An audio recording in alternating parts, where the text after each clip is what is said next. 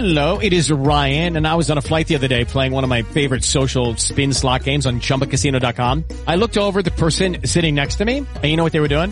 They were also playing Chumba Casino. Coincidence? I think not. Everybody's loving having fun with it. Chumba Casino is home to hundreds of casino-style games that you can play for free anytime, anywhere, even at 30,000 feet. So sign up now at ChumbaCasino.com to claim your free welcome bonus. That's ChumbaCasino.com and live the Chumba life. No purchase necessary. VGW. Void where prohibited by law. See terms and conditions. 18 plus. Well, if you have a copy of God's Word, I encourage you to join me in 2 Corinthians. That sounds odd coming out of my mouth. Not that 2 Corinthians is a bad book. It's just we've been in John for so long, I'm used to saying to the Gospel according to John. But we're going to be in 2 Corinthians chapter 4. That's where we want to spend our time this morning. And hopefully only this morning. As you see, there's 9 points that we want to try to make our way through as we look at 2 Corinthians chapter 4 in its entirety. And one good news is there's only 18 verses. Bad news is there's lots of truth therein. And that's not bad in the sense of it's extremely helpful, but bad in the sense of we may not be able to finish today or I will keep you here too long. So pray for me that I would be clear and concise and be able to communicate the truths of the Word of God faithfully. As I communicated, we wrapped up John, the Gospel according to John last week, and going to just do a one-off if we can finish today. And then if we finish, or when we finish, if it's not today, but if we do finish today, or whenever we finish, we were going to begin the book of beginnings. And if you're familiar with what that means, that would be the book of Genesis. And so we have mapped that out where we were going to be headed and look forward to preaching through the book of Genesis. It has been a minute since we've been in an Old Testament passage here. I know that we have covered numerous passages over my course of my time here, but not as of late have we been in the Old Testament. So we are looking forward to spending some time in the New Testament, or in the Old Testament, as we are walking through our time and have been with the New Testament. So we'll begin in the book of Genesis. So if you're wanting to get a head start, I encourage you to get our ESV app, not our ESV app, a ESV app, or whatever translation that you read, and begin listening to that. And you can begin listening on your way to work, on your commute, on the way home, as part of your family devotional, whenever you want to begin doing that. And you'll get a head start and just familiarizing yourselves with those 50 chapters of the book of Genesis. So we'd encourage you to begin looking there. But as we were mapping that out and walking through, we wanted to take just 1 week and speak pastorally to you. Not that we don't, hopefully we are speaking pastorally to you all the time, but more maybe pertinent to our faith family. And the encouragement is to not lose heart. That would be the word that Paul is encouraging the church in Corinth about himself, actually, that he and those who were with him, that we, as he uses there, we do not lose heart. And so that's exactly where we want to be this morning, is to be able to provide encouragement of faithfulness, and that ultimately you begin to look around, not necessarily in the context of the body of Christ, but even outside the body of Christ. And here, clearly, in the context of the body of Christ, Paul is needing to remain faithful despite the fact that he is being accused of misrepresenting apostleship, that he is not an apostle, that he is utilizing his ministry for his own self-worth, his own gain, his own benefit, and so they say he's not much to look at, that he does not speak well, and that he is not one that they should begin to listen to. And so false teachers have come into the church there in Corinth to create havoc. He communicates that his visit to them was one of pain. It was a painful visit to meet with them, and clearly we know from his first letter in 1 Corinthians that was not the church that many would want to pastor. You begin to think about just a variety of things that were going on in the context of that particular church. You had incest, if you will, or at least a man sleeping with his stepmother, his father's wife, and so you have a situation there that was open, known sin that even the pagans weren't involved in, or wasn't common within the pagans, and yet this church is aware of it. And so he's calling for the church to expel that individual. There's lawsuits, and they're suing one another in the context of the church. There's great divisions. They're not within the context of the body. There's tons of confusion as it relates to marriage, and there's in the context of the Lord's Supper, which we will be participating in tonight at our members' meeting, they are worse off having gathered together for the Lord's Supper than having not met at all, which would be a tragedy. And so ultimately that's, and a variety of other things that we won't go into. The church is out of order as it relates to speaking in tongues and the spiritual gifts. And so it's a mess there at the church in Corinth. And yet the Bible opens up by calling them saints. And so the reality here is that this church is one of believers, but one of believers who are needing tremendous amount of help. And so he's writing to them that ultimately and communicating them his own apostleship and why they would need to listen to him and pay attention to him, and that they would ultimately then, in doing so, be able to submit to the will and word of God. And so in this, he's now writing in this second letter, and we pick up in chapter 4, verses 1 through 18, and we gave it the title, Do Not Lose Heart, because that would be the encouragement that he is communicating. He's going to explain why he and they, says we, and why they do not lose heart, and it'd be an encouragement to us that we too should not lose heart. And so the title is Do Not Lose Heart, and it's primarily because it's in two particular verses it's going to use that phrase. First in verse 1, it says, we do not lose heart, and then again in verse 16, so we do not lose heart. And so if you want to kind of know why that's the title, we just pull it right out of the text, there you have it. And so this morning we want to look at 9 reasons, or 9 ways that would aid us in not losing heart. Now, before I read it, I want to just explain maybe a little bit of the Apostle Paul, so you can hold yourself there in 2 Corinthians 4, but I want to, before we dive into the text, just to give you a little backdrop on the Apostle Paul and all that he has walked through, and then to be able to ask the question, did the Apostle Paul make it? Did he finish faithfully? And so just some of the things that Paul endured as he's writing to the church in Corinth. He begins to talk to them about all that he's went through and navigated, and about him as a servant of Christ. And in chapter 12 of 2 Corinthians 12, verse 23, he says, are they servants of Christ? I am a better one. I'm talking like a madman, with far greater labors, far more imprisonments, with countless beatings, and often near death. 5 times I received at the hands of the Jews the 40 lashes less 1. 3 times I was beaten with rods. Once I was stoned. 3 times I was shipwrecked. A night and a day I was adrift at sea. On frequent journeys and dangers from rivers, dangers from robbers, dangers from my own people, danger from Gentiles, danger in the city, danger in the wilderness, danger at sea, danger from false brothers, and toil and hardship through many a sleepless night, and hunger and thirst, often without food, in cold and exposure, and apart from other things, there is the daily pressure on me of my anxiety from all the churches. Who is weak, and I am not weak? Who is made to fall, and I am not indignant? If I must boast, I will boast of the things that show my weakness. Now, any one of those situations that have happened, any one of those that were listed, probably would make most of us want to lose heart, would want to resign ourselves to discouragement, to distraction, to fear, and ultimately that we would give up. And this is exactly what the Apostle Paul navigated with.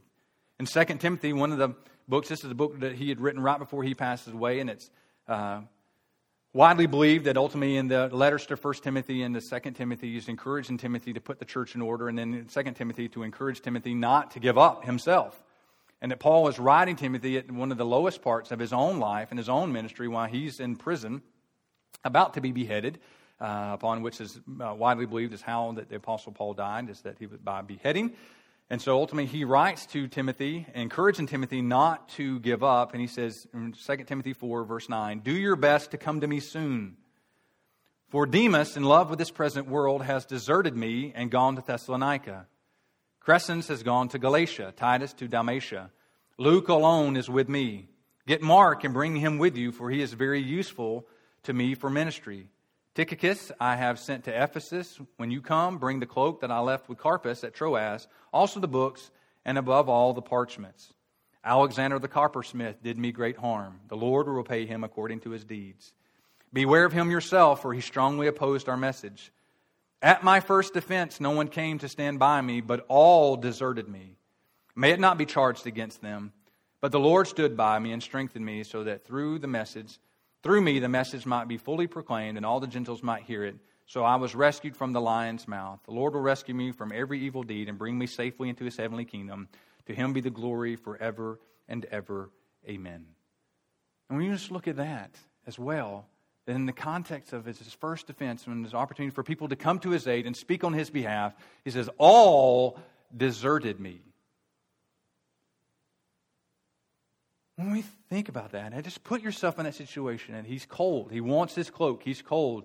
He's not quite alone. He says he has here that Luke alone is with him. He's encouraging Timothy not to give up and to Timothy to return to him, to bring Mark with him, to bring the parchment, to bring his books with him.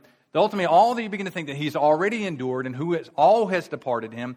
Those who have been sent out and faithfully in ministry, who are carrying out the ministry, and then those who, like Demas, who departs, who defects. He was a deserter of him, who was in love with this present world. The time that he had invested in Demas and loved Demas and cared for Demas. And then ultimately that he's got Alexander the coppersmith that's doing great harm to him and to the message. He's warning Timothy when he comes to be aware of Alexander the coppersmith. And he says, in all this, those who deserted him, may God not hold it against them, not lay it against their charge. As I just look at my own life, I think, I don't think I would be faithful. I would want to be faithful. And I would be faithful to the Lord in a personal level, but I think in a ministry level, I would just say, you know what? It's all right. I'll work faithfully and care for my family. And this whole church thing, this isn't really working like it should work.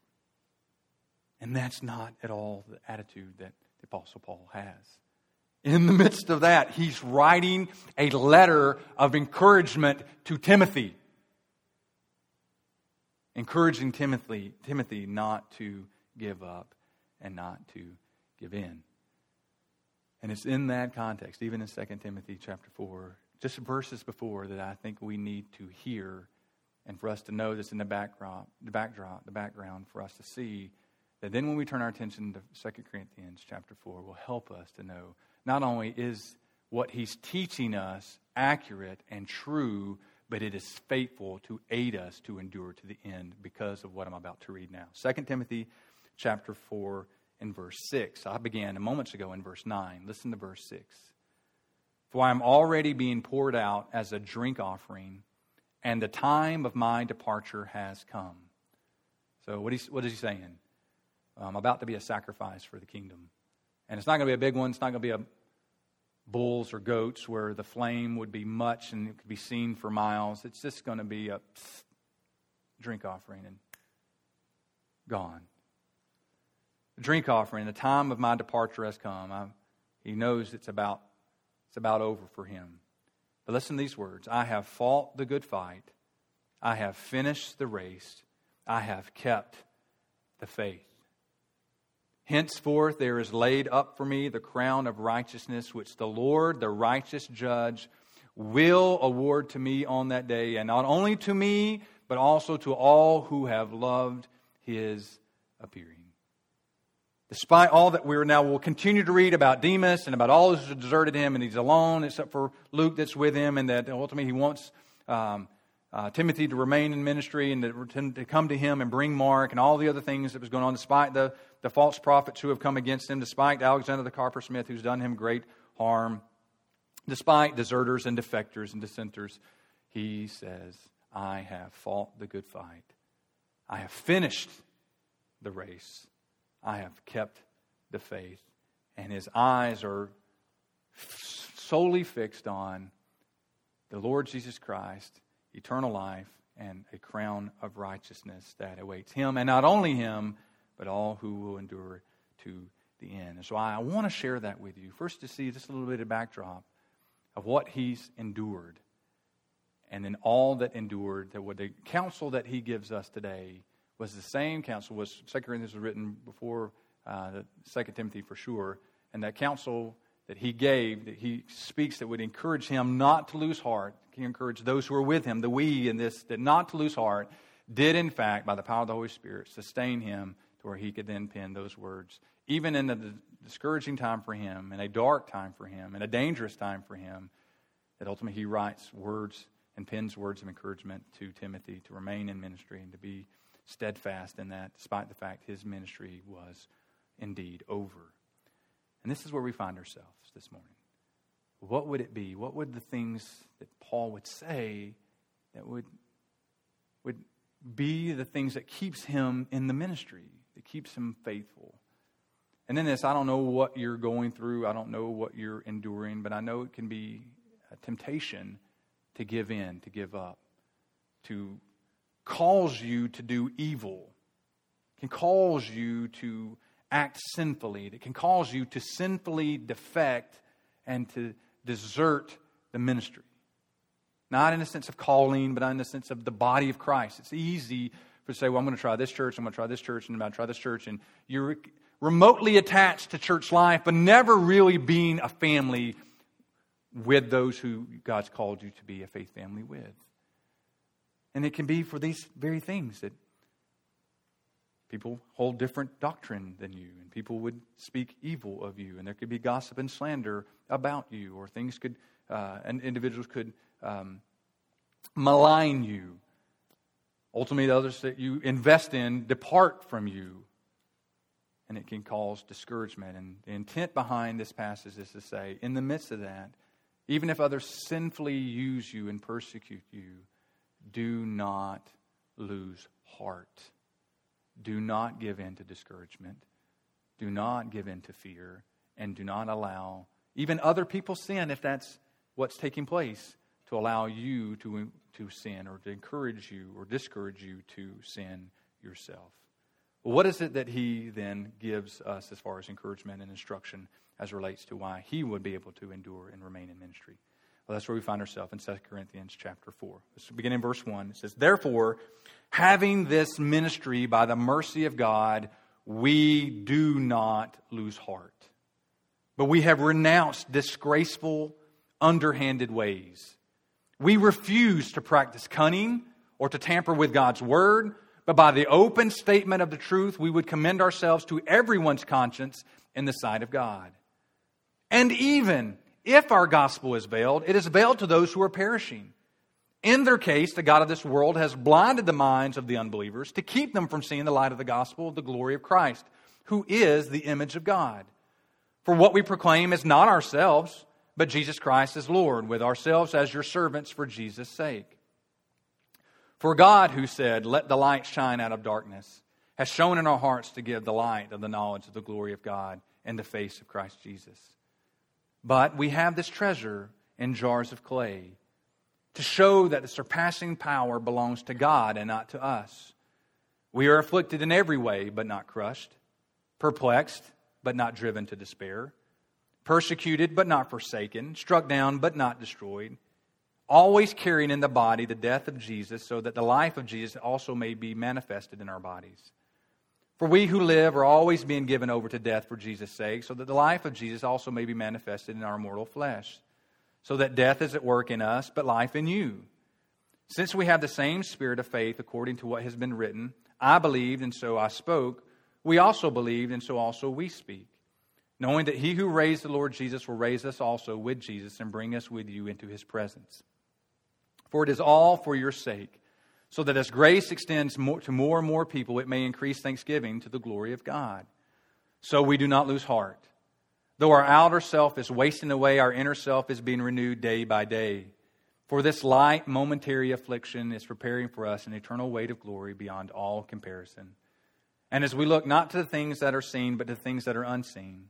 For the things that are seen are transient, but the things that are unseen are eternal. Let's pray. Father, we ask that you would help us. Help us to see these certainties, these convictions, these truths that undergirded your servant.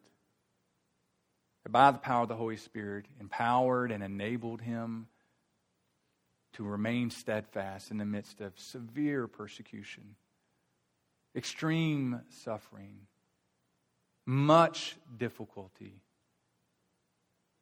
And yet, Lord, he wasn't self-centered, narcissistic. He didn't manipulate or persuade others to only see him, but Lord, he was faithful to you. He fought the good fight. He finished the race. And so, Father, we ask that you would help us to learn these truths. That, Lord, we too would not lose heart. That we would not sin. We would not act in evil or badly. That we would not defect or desert. But, Father, we would press in all the more to love the body of Christ and to long for your appearing. We know we need the Word of God, these convictions, and we know we need the Spirit of God to enable and empower us as well. And so, aid us, we ask, in Jesus' name. Amen.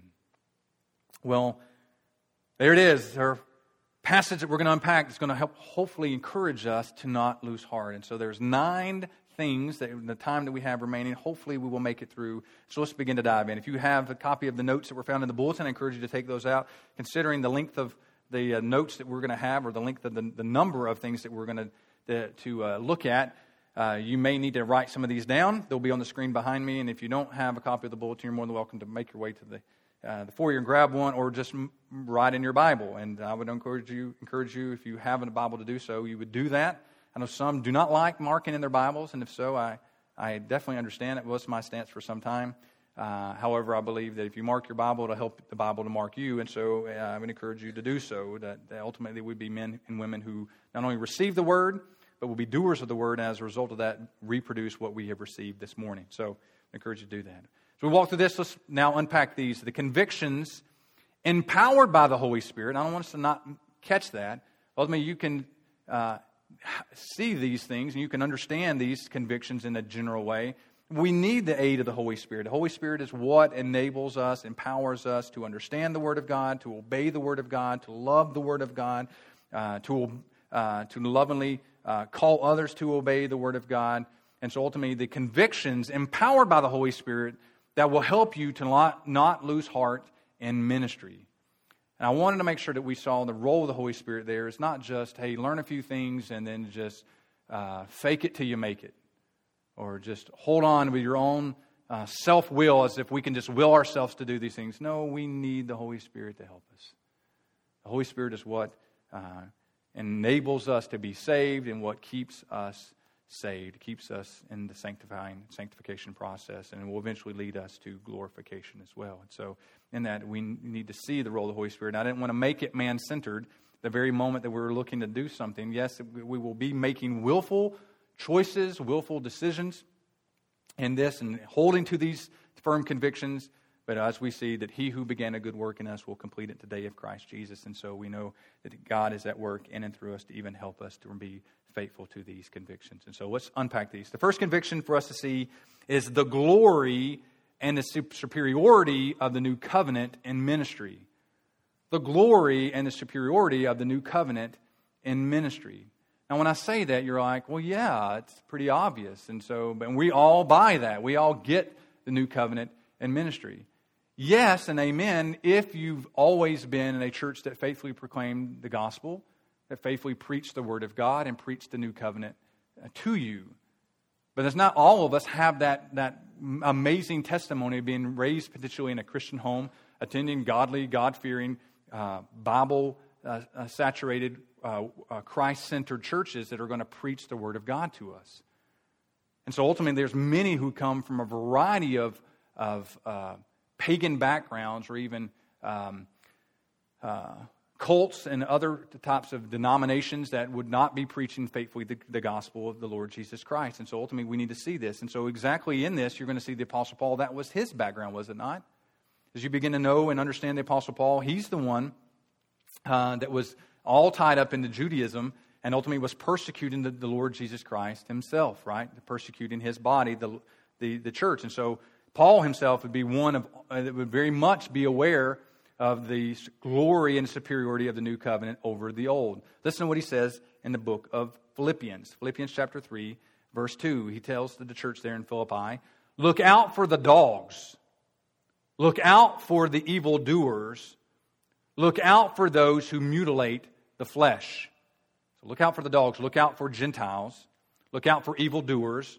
Look out for those who mutilate the flesh. That would be the circumcision, right? That would be the his Jewish counterparts. For we are the circumcision. Now he's going to play on that. We are the circumcision who worship by the Spirit of God and glory in Christ Jesus and put no confidence in the flesh.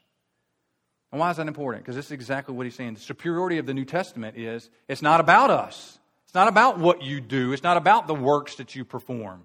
None of us can inherit eternal life. And so this is why I wanted to make sure we caught this, that yes, there's a clear distinction from Judaism into Christianity and the transition from the Old Covenant, which isn't bad. I don't want you to hear the Old Covenant was bad. It was going to be obsolete. It was going to be moving us to a greater covenant, the new covenant, the Lord Jesus Christ. You never want to hear us say the law is evil. The law isn't evil. It is good. But ultimately, none of us can keep the law, and so ultimately in that way, it's not sufficient for us to come to faith in Christ. Apart from Christ, we need the new covenant. And so Paul knows that ultimately he was striving to live in his own righteousness as a Pharisee. And so ultimately he was looked that way. Well, this is what every other religion would encourage us to do. Every other religion besides Christianity is encouraging us to work hard.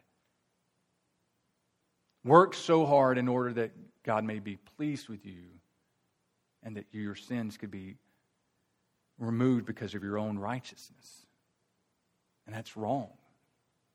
You will lose heart because we're unable to do so, because that's not the way the Old Testament was given to us. The law of God was given to show us, to reveal to us as a mirror our sin so that we would cry out for the Messiah. We would cry out for our sins to be forgiven. Why the whole sacrificial system was instituted was so that we would realize that we are sinful and not that we couldn't get to God on our own. This is why Jesus was always being asked the question throughout his gospel ministries. We even saw with the Gospel of John, what must I do to inherit eternal life?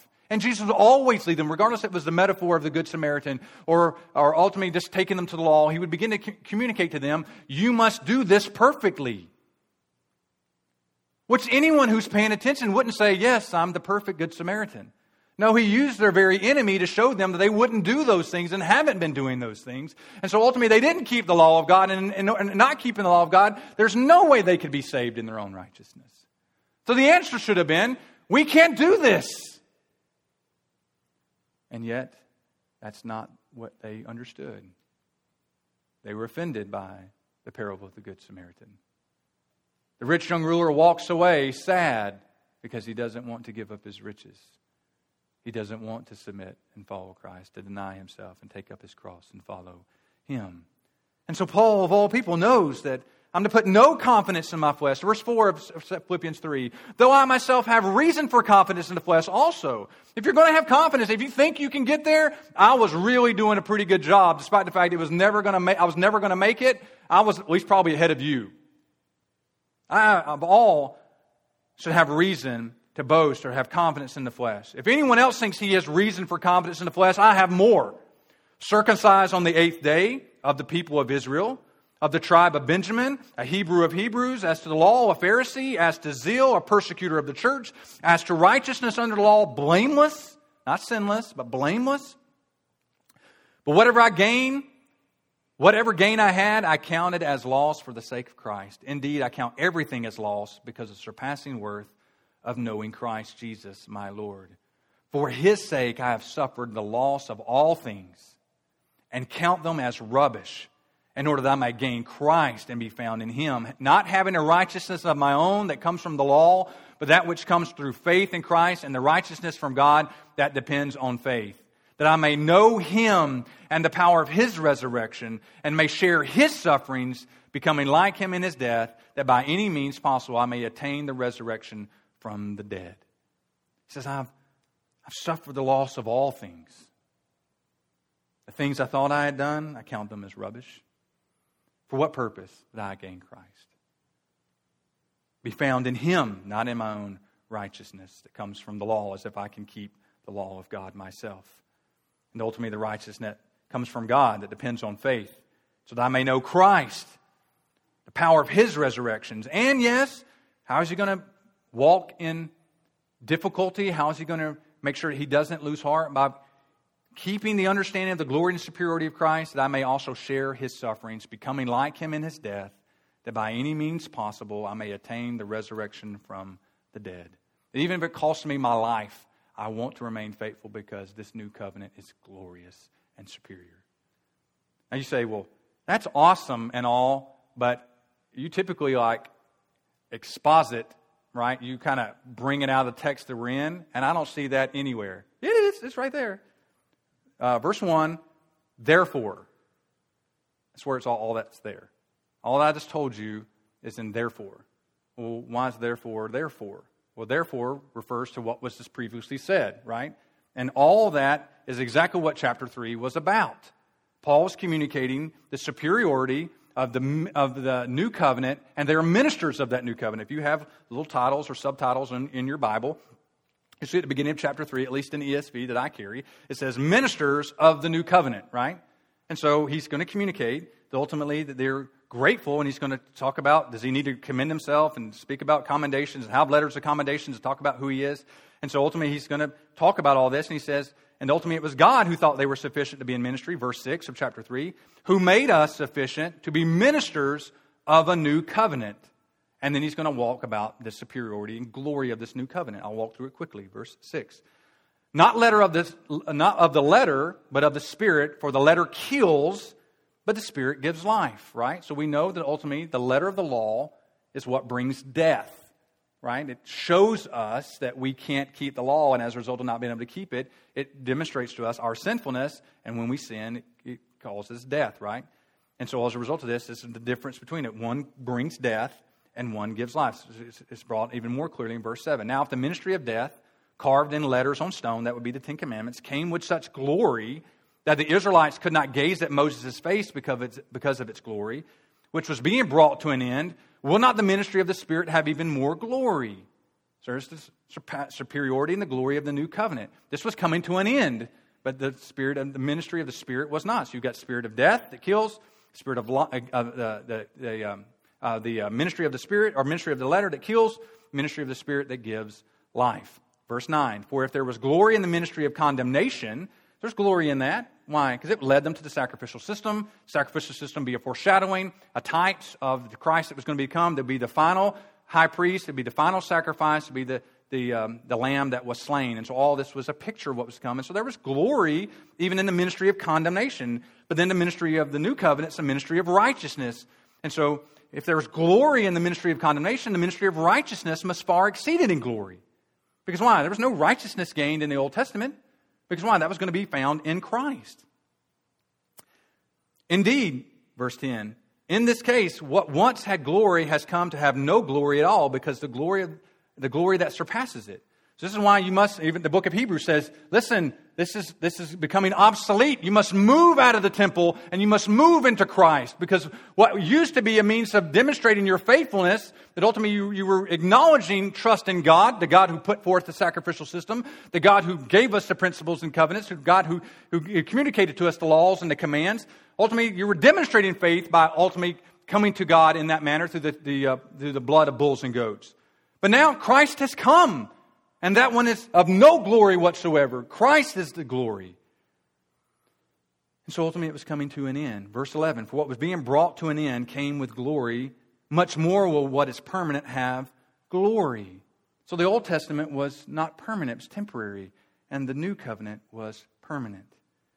That's why it was much more superior, much more glorious. Verse 12, since we have such a hope, we are very bold, not like Moses, who would put a veil over his face so that the Israelites might not gaze at the outcome of what was being brought to an end. Right? So what does that mean? He came and he had a veil over his face because they couldn't look at him with the light and the glory of God on his face. But what began to happen over time? He put the veil over so they could actually look at him. But then over time, he could remove the veil. Why? Talk to me. It faded. Metaphor, picture of, this is not going to be a permanent establishment, right? This is going away, and there's going to be a new covenant. There's going to be a better mediator, a better high priest that would represent man to God and God to man. It was going to be in the face of Christ Jesus, whose light would never quit shining, who will be the very image of light and the only light we need in the new heaven and the new earth, as the book of Revelation tells us. And so ultimately here, he's communicating that ultimately this was not permanent. It was going to come to an end. But their minds were hardened. Or to this day, Paul writing in this day, to this day, For to this day, when they read the Old Covenant, that same veil remains unlifted because only through Christ is it taken away. So what does this tell us? The New Covenant, the ministry of the New Covenant is Christ-centered. We need Christ, whereas the Old Testament didn't reveal Christ. There would be a Christ, there would be a Messiah, there would be an anointed one, but we didn't know who he was and what he was to do. Clearly didn't see him as the suffering servant, even though it was clearly there in passages like Isaiah 53, but that's not what they were looking for. And we saw that again and again and again through the book of John, did we not? Even his disciples, even being told 3 times he was going to go to the cross and die, were trying to prevent that from happening. Verse 15, yes, to this day, whenever Moses is read, a veil lies over their hearts. But when one turns to the Lord, the veil is removed. Now the Lord is the Spirit, and where the Spirit of the Lord is, there is freedom. And we all, with unveiled face, beholding the glory of the Lord, are being transformed into the same image from one degree of glory to another. For this comes from the Lord who is the Spirit. And Paul then says, therefore, having this ministry by the mercy of God, we do not lose heart. Why won't he lose heart? He understands the absolute rubbish of his own righteousness, trying to keep the law. Man-centered approach to trying to honor God. And he says, no, because God knew that we were fit, in his estimation, that he would give us a new ministry, the ministry of the new covenant. And if he felt it was sufficient to hand us this ministry, then we will remain in the ministry, because why? We've been brought into this new covenant. And he was grateful for his sins to be forgiven, and that he didn't have to rely on his own righteousness. And so the first conviction, empowered by the Holy Spirit, that will help Paul and that will help us to not lose heart in ministry, is for us to remember the glory and superiority of the new covenant in ministry. We are only in the kingdom because of Christ's work for us on the cross. And that you don't remain because of what you do. You remain because of who he is and what he has done. He has finished the work. And apart from that, we would all be in trouble, would we not? Because we cannot make payment for our sin. So that was the first conviction. Second conviction is the ministry is a mercy of God. Ministry is a mercy of God. So exactly what it says here in verse 1. Therefore, having this ministry, by the mercy of God, we do not lose heart. Having this ministry by the mercy of God. It's a mercy, is it not? Why? Because we just realized that we needed to be saved. Our own righteousness wasn't going to work. And so if God didn't grant mercy and grace to us, we would still be in our sin. And so when we look at others, we need to demonstrate mercy in ministry, because why? They're just as sinful as we are. Now, when we begin to put ourselves on our high horse and think that we're better than other people and that we wouldn't sin like they sin, we need to take a quick look into the law of God and see how well we would do on our own. That doesn't negate the fact that people do sin, and we need to call them unto repentance, and that we sin, and we need to be called ourselves unto repentance. But the reality is that it may be that you've been walking in faithfulness and humility, and by God's grace and the power of the Holy Spirit and the Word of God through sanctification, that you're having victory over sins. And so in that, let's not look with disdain on those who don't have victory. That who may bite you in your attempts to serve them. Who may harm you in your attempts to be helpful to them. And that's something I can be guilty of. And all the time I've invested in you, you're just a Demas. You know what? You're dead to me. Wash my hands. It's over. It's a wrong attitude I have. Be careful of that attitude.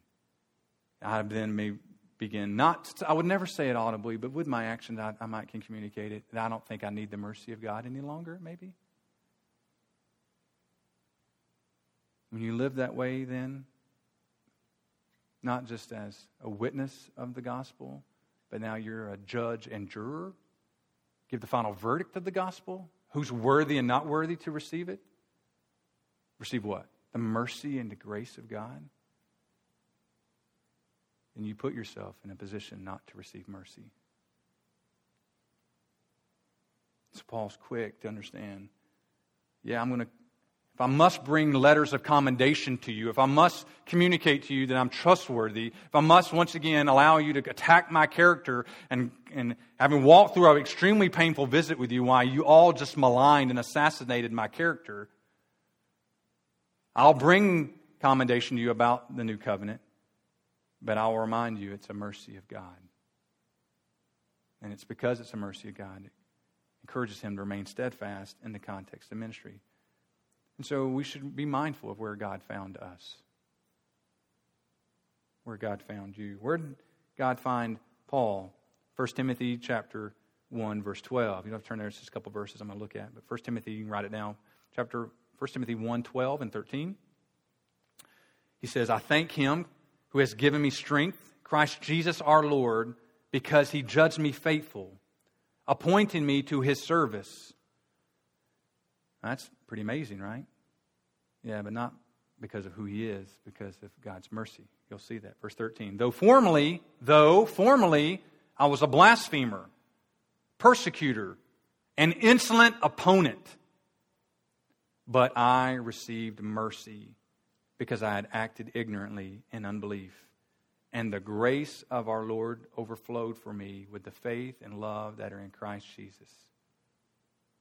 The saying is trustworthy and deserving of full acceptance that Christ Jesus came into the world to save sinners, of whom I am the foremost. But I receive mercy for this reason, that in me as the foremost Jesus Christ might display his perfect patience as an example to those who were to believe in him for eternal life. To the King of the ages, immortal, invisible, the only God, be honor and glory forever and ever. Amen. And Paul just starts going into a doxology. Why? Because why would he save me?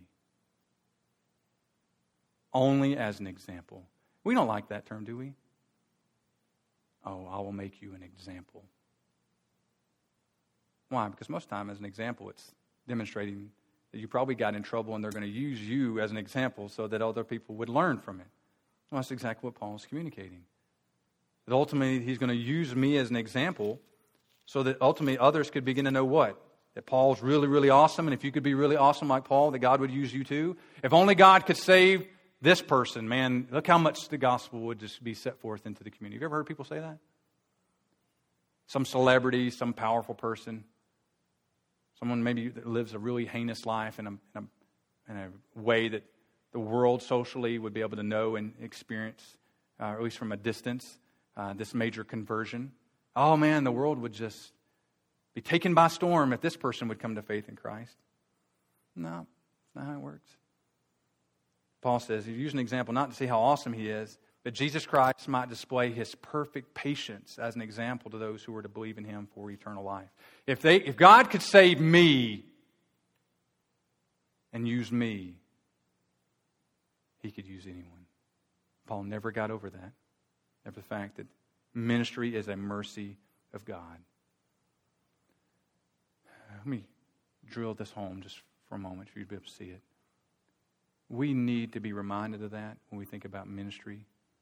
Ministry in the church to one another. It's a mercy. Serving one another. And listen, if you've been in ministry any length of time and really try to attempt to love on people, we don't do that perfectly, right? We talked about that. Not a perfect love, not a perfect faith, but it's a real love, it's a real faith. It's messy. You might see me, you might see Pastor Tim, you see our families, and we look like we all have it together on Sunday morning, and everything's going great.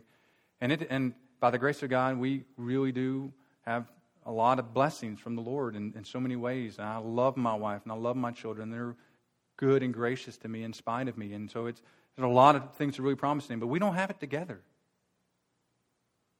There's a ministry that God's called you to, right, unto himself, that's personal and corporate. And so there's times where you want maybe to lose heart. You lose an understanding of the glory and superiority of the new covenant, that you need to be teaching, for example, your children, and loving on your children when there's all the fanfare's gone. No one's looking at you. And you're thinking, man, I'm trying to be faithful to bring the new covenant to my children, share the gospel with them, so they see the glory of God in the face of Christ Jesus, and my wife and my children may learn to know and to be encouraged and remain faithful and steadfast in the faith. And this is where you need to be reminded of it's a mercy. And when you love on those who are unlovely, and you serve those who spitefully use you and persecute you, to be reminded that that is you. And that doesn't mean there's not a time where you dust your feet off and you leave. Meaning, not your family, but in the context of ministry to others. I mean, there's not a time where you quit casting pearls before swine. I'm saying there's not. You need to use wisdom and discernment. But be able to encourage all of us to be faithful in the ministry roles God's given us, whether we're married and we have a relationship to our spouses, we have children, we have a relationship to our children, extended family with grandchildren, and so on and so forth, neighbors, co-workers, responsibilities. As Paul said, I'm a debtor to all men, Jew and to the Greek. So for us, it's ministry, the gospel, out in the community, and ministry of the gospel in the community of faith, community of believers. Sometimes we get imbalanced in those, and so we do too much activities with the body and not be faithful at home, or we're doing too much in the home and we just circle the wagons and we're trying to protect our family from the messy work of ministry. Ministry is a mercy of God. We need to be reminded of that, and it's what helped Paul, empowered by the Holy Spirit, to not lose heart in the context of ministry himself. Number 3, conviction empowered by the Holy Spirit that will help you to not lose heart in ministry. Number 3 would be the necessity of purity in ministry. The necessity of purity in ministry. Verse 2. We finally made it out of verse 1. Congratulations. Verse 2. He says, but we have renounced disgraceful and underhanded ways. We've renounced those. Shameful things that could be done. We've renounced shameful or disgraceful, underhanded ways. That clearly could relate to ministry particularly. So we're going to transition to that quickly in verse 2 as then it begins to talk about how they would handle the Word of God. But I think it's even with that, as Paul's going to communicate shortly thereafter, that ultimately you need to be able to have, he says, imitate me both in the things that I do and the things that I say. Right? And so ultimately in this, there's a reality that Paul's saying, listen, I'm not perfect. And we renounce the things that would be shameful or disgraceful. We're not going to operate by underhanded ways. So we're lives of purity and the necessity of purity in ministry. And it's a reality for that, right? One of the things you begin to do is you begin to see others not walking faithfully. And so then you want to respond to a fool according to a fool's folly. But you need to respond to a fool lest he be wise in his own eyes. And so we need to be able to respond to foolish people, but we don't need to respond in like manner. And it's just an insidious way that sometimes when you begin to be discouraged and others may do things that would hurt you or to harm the ministry, as Alexander the Carper Smith did, that you want to respond in like manner. Or you then sin yourself by sinfully defecting or deserting. I'm tired of being hurt. I'm going to self-protection. I'm going to protect me and my family, and we're going to move into something a little easier. That's not the life of purity. It's disgraceful and shameful because our Lord did not do that for us. He didn't just up and quit when things got tough, did he? No greater love than this, one to die for his brothers, one to die for those whom he loves. And so there's a necessity that we're going to renounce it. And so as you begin to see this, it's not saying that Paul's perfect. He's the same one in Romans chapter 7 says the things I do want to do, I don't do, and the things I don't want to do, I do those things. And so what's the balance in that? Well, he's saying ultimately there can be shameful things that I would want to do. There can be things that could be disgraceful, and ultimately we don't do those. We renounce them. And so though he's not sinless, they are, he says plural here, they have renounced disgraceful and underhanded ways, whether it just be personal living or ministry living and ministry methods and behaviors. And so ultimately there's a necessity of purity in ministry. Number 4, you see the importance of preaching the Word of God faithfully. Importance to preaching the Word of God faithfully. So we have renounced disgraceful, underhanded ways. We refuse to practice cunning or to tamper with God's word. But by the open statement of the truth, we would commend ourselves to everyone's conscience in the sight of God. Listen, we're not going to dink around and mess with the Word of God. We're just going to teach it the way it's been given to us. Now, this will get you in trouble. This will get you in trouble. Just as Paul was telling Timothy, there's a time where itching ears will gather for themselves individuals who do not teach sound doctrine, right? So it's exactly what he's charging Timothy in that chapter that we in 2 Timothy 4 to encourage Timothy to be faithful. 2 Timothy 4:1, I charge you in the presence of God and of Christ Jesus, right? So he's charging him, he's commending to him what he should be doing. Same thing we do in marriages, or at least some pastors still provide charges, right? Before the giving of the bride, individuals will stand before me, and if the father's walking the bride down, and so the mother's sitting here, and the bride's here, and the groom's here, and then the father is going to give the bride away. And before any of that takes place, most of the marriages I've interacted with, which most of those are old school, we're going to give charges. And I charge the wife in submission to her husband. I charge the husband to lead his wife as Christ would lead the church. And so I provide charges before there would be the giving and taking. And so ultimately, this is Paul charging Timothy, right, with what should be done in the presence of God and of Christ Jesus, who is to judge the living and the dead, and by his appearing and his kingdom. And so ultimately, Christ is going to come back, and his kingdom exists, and he's going to judge every believer and unbeliever, including you, Timothy. So be faithful. So what does he tell him to do to be faithful? Preach the word. Be ready in season and out of season. Reprove, rebuke, and exhort with complete patience and teaching. Now, what does this mean?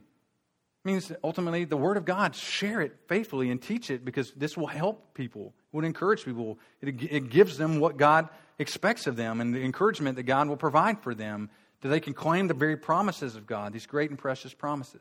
Verse 3, for the time is coming when people will not endure sound teaching, but having itching ears, they will accumulate for themselves teachers to suit their own passions, and will turn away from listening to the truth and wander off into myths. As for you, always be sober-minded, endure suffering, do the work of an evangelist, fulfill your ministry. And then he says, for I am already being poured out as a drink offering, and the time of my departure has come. This is that last chapter. Itching ears. Men and women there, that is, just look around the landscapes of many, not all, many churches. And many large churches. And that's not a slander at large churches. The very first church was a mega church. Pentecost, 3,000. I think that would be labeled as a mega church. So I'm not slandering small or large. The point is, I was asked that question once by someone, and they were trying to figure out if I was just mad at churches or something, and I didn't even know where that was coming from. And they said, are you anti-mega church? I said, man, if I was, first New Testament church, I'd be in trouble. I'd be in trouble for calling them not a church. So, no. Acts 2, pretty good indication there was a megachurch, right? So, major ministry, explosion by the power of the Holy Spirit. And definitely not saying that's not of God. And so, the reality here is that many times, though, we've taken exactly what's happened. We practice cunning. What's going to work? What works? I remember times in my ministry early on, where I spent a lot more time coming up with games and a lot more time coming up with videos to play in the context of the sermon than I did studying actually what the Scripture taught. I don't say that boastfully. I say that with contrition. I say that fearfully, wondering what was taught, wondering what was heard, wondering what the takeaway was sometimes in the various ministries that I led. Was God glorified? Was God honored? Was His Word magnified? And I saw my counterparts doing many of the same things. Bringing culture into the church rather than the church moving into the culture. So we will practice cunning to where we would even tamper with God's Word so that people would like it. Those who have itching ears that want to be told certain things. Tim and I have been in ministry long enough to where we know the buzzwords and we know the things and we know the conversations or even questions that'll lead us. Not that we couldn't. Some things might not surprise us. Somebody lose their mind over something that's pretty petty. But we know the most often things that's going to set people off. And the question for us is that, are we going to walk into it knowing that they're going to be set off? Are we going to tell the truth and try to say it in a manner that's compassionate and kind, gracious and loving, but yet truthful? And he says, listen, don't be like those who would dishonor the Lord by their own tampering with the Word of God.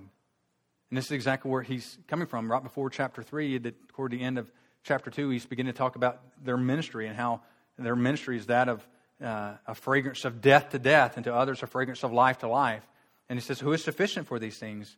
For we are not like, verse 17 of chapter 2, for we are not like so many peddlers of God's Word, but as men of sincerity, as commissioned by God in the sight of God, we speak in Christ. I do not want to be labeled with the peddlers of God's Word. Peddlers.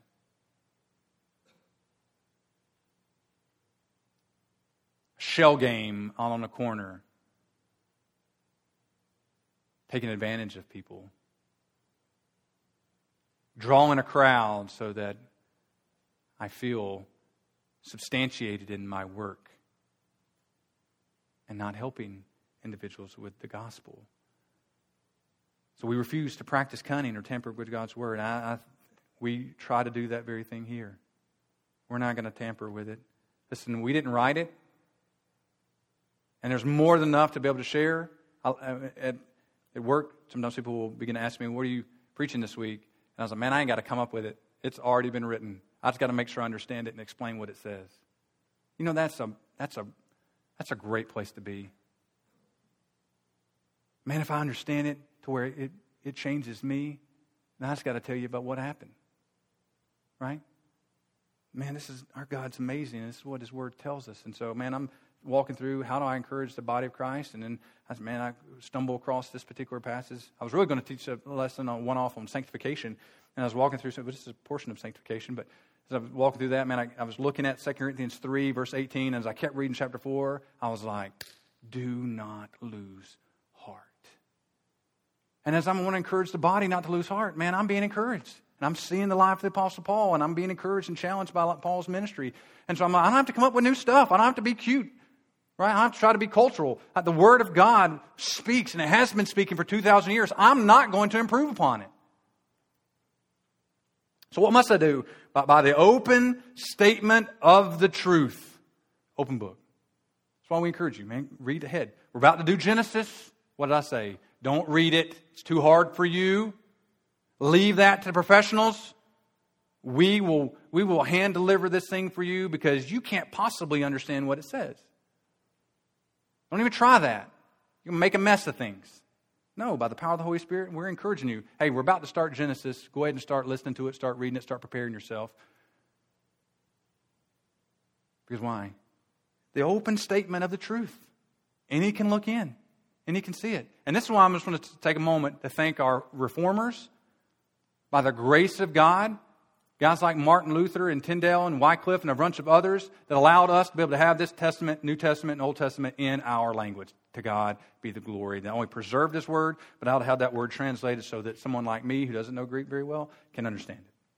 And someone like you can just look at it and be able to, by the power of the Holy Spirit, read it in context, read it, and reread it, and be able to understand it because of the work of the Holy Spirit in our lives. We should be grateful for the open statement of the truth. And as we just keep sharing the truth, we would commend ourselves to everyone's conscience in the sight of God. What does that mean? You keep sharing the truth, right? The conscience, which is in every human being, that alarm system that God puts in all of us. The Word of God, it's been put inside of us, right? It goes off when the Word of God is triggered the Word of God triggers the conscience. Ultimately, the Word of God is written in our hearts. Ultimately, we begin to trigger that conscience and begin to help us say, that's true. And so we can commend ourselves to everyone's conscience, knowing that what? Our own conscience doesn't condemn us. We may not preach perfectly. There might be times that we misspeak. But we're not attempting to, by cunning, but to practice cunning or to tamper with God's Word. We're just trying to every week faithfully teach it. And you know what? Over the course of time, we just rest in the fact that, look, you may not like what you hear, but it wasn't because we said it in a manner that we said something untrue or we tried to tamper with God's Word. You just didn't like what you heard. They didn't like what they heard. And so our consciences are clean. That doesn't mean that we won't ever have a time in our lives where I don't sin, Pastor Tim doesn't sin, or you don't sin. But we need to repent of whatever sin that is, request forgiveness, be granted forgiveness, and we move on.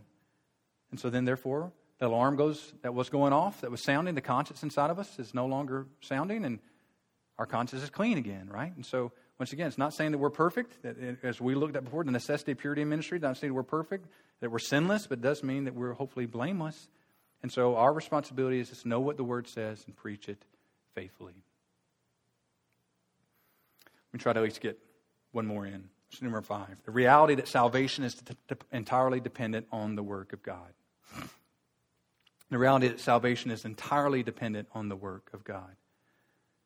So he's just communicated, if we refuse to practice cunning, tamper with God's Word, but by open statement of the truth, we commend ourselves to everyone's conscience side of God. And even if our gospel is veiled, it is veiled to those who are perishing. In their case, the God of this world has blinded the minds of the unbelievers to keep them from seeing the light of the gospel of the glory of Christ, who is the image of God. For what we proclaim is not ourselves, but Jesus Christ as Lord, with ourselves as your servants for Jesus' sake. For God, who said, "Let light shine out of darkness," has shone in our hearts to give the light of the knowledge of the glory of God in the face of Christ Jesus. What does that mean? Simply that. The reality that salvation is entirely dependent on the work of God. I'll do a better job of unpacking next week for sake of time, but let me just share it this way. You know the reason why Pastor Tim and I don't practice cunning or try to tamper with God's words? Because we know it's not dependent upon us to be cute, to be relevant, to be cultural. Share it. Share it in truth. Bring clarity to what the Word of God says. Make sense of it as it was in the book of Nehemiah and with Ezra. They were taught the Word, and there was individuals who would, after the Word was preached, help make sense of it. Share with them and teach them what it said. The power lies in the Word. And so for us, we don't have to be cunning because we know it's not us. It's not me. They accuse Paul himself of not being a man of eloquent speech. So many times we're accused that we're boring, or we don't say things the way they should be said, or we need to be more artsy, or we need to have better staging behind us and make it more of an activity and for people to be able to see it. And the reality is that ultimately that I don't want to tamper with the Word of God. I'm trying to be cute. I'm trying to be cunning. I want people to see it. Behold it. Preach the gospel. This is what Paul told Timothy at the very end. In season, out season, you should be ready. And if they don't come to faith in Christ, it's not dependent upon you. I would just be very, very honest to be able to say, if it was dependent on me to be able to preach in a manner that individuals would have to come to faith in Christ, I would never sleep. I have to rest in the sovereignty of God. It's a creative miracle, and I'll explain more about that next week. It's a creative miracle when God creates a new heart. Looking out at this room and to be able to go, I'm responsible for your salvation. Not just watch after your souls and to help guard, but I'm responsible for you coming to faith in Christ. I would defect. I would desert the ministry. It'd be too much. I have to resign myself and joyfully resign myself to the very work of the sovereignty of God and His role in salvation for the sake of my own 4 children, much less you and your families and your children. If I could take my heart and give it to them so they could be saved, I'd do it like the Apostle Paul said. I'd do it. I can't. And so it's God, the light God who said, verse 6, let the light shine out of darkness, that creative miracle of creation, right? Utterly dark and despair. And God says, let there be light, which we'll be studying in just a few weeks. Let there be light. God who said, let light shine out of darkness, has shone in our hearts to give the light of the knowledge of the glory of God in the face of Christ Jesus. We rest in that. And you must rest in that. Because if not, and you believe it is dependent upon you, on any level, other than just simply sharing the truth of the gospel, on any level, you've got to share it in a manner that's exactly how they would know it. You've got to learn who they are and make sure you're tying it all together with their background, and you understand that they're artsy or they're technical or they're an engineer or whatever, and you got to kind of morph all this thing like you're a master salesman. You'll begin to then practice cunning and begin to tamper with God's Word. You will. You have to resign yourself to the fact that man is utterly incapable and God is sovereign over salvation. I mean, we don't do things like preach the Word faithfully, the open statement of the truth we would commend to ourselves, everyone, to everyone's conscience in the sight of God. Yes, we do that. But I'm not responsible for individual salvations because I can't. That's the work of God. There's almost 5. We didn't quite finish 5 of the 9 things that would hopefully be convictions that would encourage you. And I would encourage you to take that list and begin to look at them. That's more than say grace over for you to begin to look at your life. If you're discouraged on any level, the context of this body, context of this body and its ministry, the context of ministry of you in the home, context of ministry with you in your marriage, context of ministry with you and your children, context of ministry with you and your neighbors, co-workers that you're desiring to see come to faith in Christ. Those 5 alone will give you enough to say grace over and for you to have lengthy conversations with other church members, with your own family members, our faith family members, and yes, with even Pastor Tim and myself to be able to say, help me with this because I don't want to defect. I don't want to lose heart. I want to remain steadfast and faithful to the very end. And these convictions, empowered by the Holy Spirit, will help you to do that very thing, to not lose heart in the context of your ministry, whether here at the body, inside the context of our gathering, or at home or other locations. Because if not, you may think it has more to do with you than you should. And that's where we'll be going in the next week. Let's pray together. Follow me. Right? So the same reminder of his call to ministry, or his call to Christ himself, is the same reminder to us. And so as we begin to look at our lives, we ask ourselves one primary question. Whether you're walking in faithfulness or you're in disobedience or whatever the reality is, it's this question. The heart of any counseling conversation we should have is going to be this question. Do you love me? Now, where it spins from that, be a variety of things, and we can give instructions from the Word of God. The Bible does give us instruction on how to answer a variety of problems and concerns that you have. The question is, you won't do those things if you don't have at the very core that you love Jesus more than anything and everything else. So the question is, do you love Him? And then as you process that, even this week, even today, it should be evidence in, do you love the body of Christ? And is it being manifested, not perfectly, but genuinely, with the one another commands to the body of Christ? Do you sacrifice for the cause of Christ in your time, your talents, your treasures, your gifts, and your abilities? And number 3, do you submit to the words of Christ? Do you even want to do the one another commands? Do you even want to be in the Bible? Do you even want to make sure others know what the Bible actually teaches? Are you willing to share those truths with others and encourage others to follow Christ so they too would need to submit to the words of Christ and preach a gospel that's not popular in our world? Well, that's exactly what the whole purpose of the book is. Instructions are now being left. The word is being left with these fallible fishermen and sinners who are saints now, right? Who aren't perfect. Don't have a perfect love, don't have a perfect faith, but have a real love, have a real faith.